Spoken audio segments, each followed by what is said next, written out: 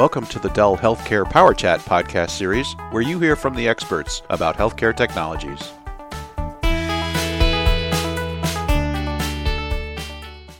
Hello everyone, Bruce Hall here, and welcome to another Dell Healthcare Power Chat. And today we're going to talk about artificial intelligence and machine learning, or AI and ML in healthcare. And our guest is Rima Alamuddin, who's the Vice President of Sales for Healthcare in the U.S. at NVIDIA, who is a key Dell partner. How are you doing today, Rima? Great, thank you. And great to have you with us on the podcast. Could we start with a little bit of your background, please?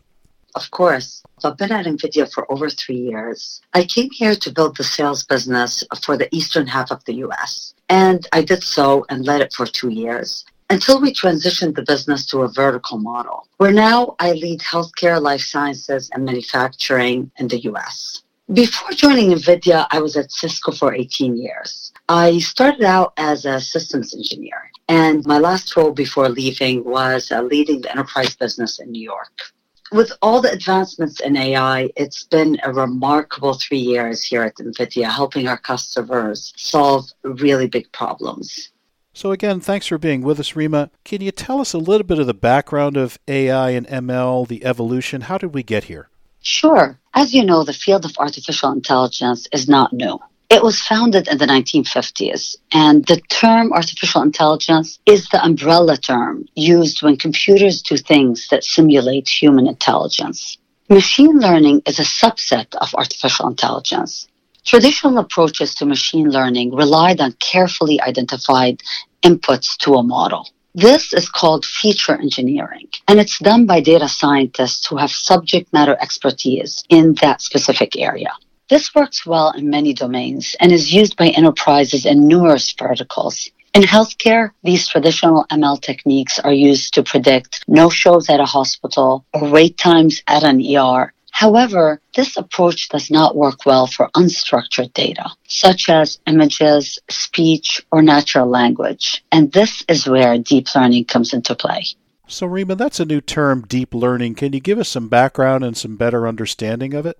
Let me take a step back and share with you why deep learning caught data scientists' attention.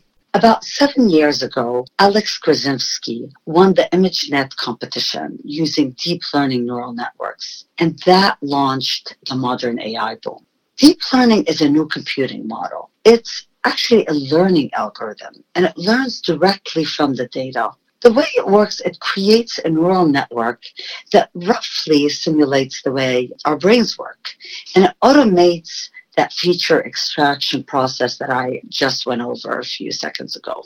When we think about deep learning, another important area is the accuracy improves as you add more data. While the traditional ML approaches, it flattens out even as you add more data. And now here's the breakthrough. Humans don't have to carefully program the features and build an AI model. Instead, the neural network learns how to do so on its own by processing enormous amounts of data. You can think of it as software writing software. And here, the data becomes our source code instead of an actual program. It then enables us to predict and infer, and in some cases, it can do that even more accurately than a human. Thanks for that background, Rima. Let's now focus on healthcare. How is AI, ML, and the new concept of deep learning helping to solve challenges within healthcare? There are many ways AI is used in healthcare. It's used by providers, by payers, in the medical instruments area, by biotechs, and all is greatly benefiting patients. And this is coming at a time when the world population is aging at an exponential rate. Globally, nearly 10% of people are over 65 years old, and that number will almost double by 2050. That is about 1.6 billion people. Already half of the countries in the world have less than one doctor per 1,000 people, a third of what's needed to deliver quality care. This is putting a lot of pressure on the healthcare industry. Leveraging AI can vastly improve both access and the quality of care. With healthcare systems going digital, we're seeing an explosion in the amount of data being collected. Millions of images are created every day, like MRIs and CAT scans. And this is important data that now we can use to train artificial intelligence models. Do you have any specific examples of where AI is being leveraged today? AI is already being leveraged across the healthcare spectrum. In clinical care, it's used to enhance early detection, diagnosis, and treatment. When we look at hospitals, it's being used to run more effectively and efficiently. And it's also being used in drug discovery. And this will make it possible to deliver the right drug to the right patient at the right time. Rima, can you explain the difference between processing an image, what we might call image processing, and natural language processing, which you referred to before? As I mentioned earlier, the modern AI boom was launched 7 years ago, and that started with the use of deep learning in the imaging space. And last year was a breakthrough year in radiology, with 70% of medical imaging research based on deep learning. Now we are going through a similar ImageNet moment for natural language processing. This is possible because of a very powerful new deep learning architecture called transformers, and its derivatives like BERT and XLNet. They're producing game-changing results and breakthroughs in the understanding of language and in conversational AI. As we all know, language and conversations are complex, with many nuances. So the models needed to understand language are orders of magnitude more sophisticated and complicated than image-based models. Do you have any examples that illustrate the complexity of language processing?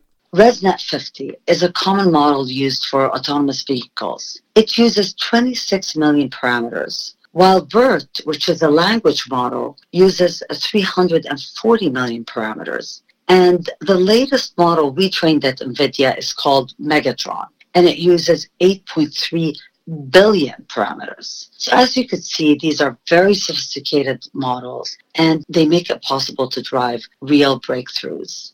So how is natural language processing being used in healthcare?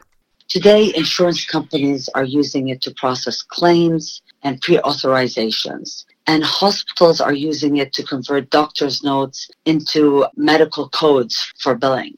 And in the future, it will be used to unlock insights and make recommendations. As we all know, we've collected textual data for years in the EHR systems, in clinical trials, and in research. So there's a huge amount of untapped potential for natural language understanding. This concludes part 1 of our podcast. Check back for part 2 where Rima discusses Clara, which is NVIDIA's application framework for AI-powered imaging and genomics, the role of startups in the NVIDIA ecosystem and the NVIDIA Inception Partner Program, NVIDIA's partnership with Dell, where to find more information, and final thoughts.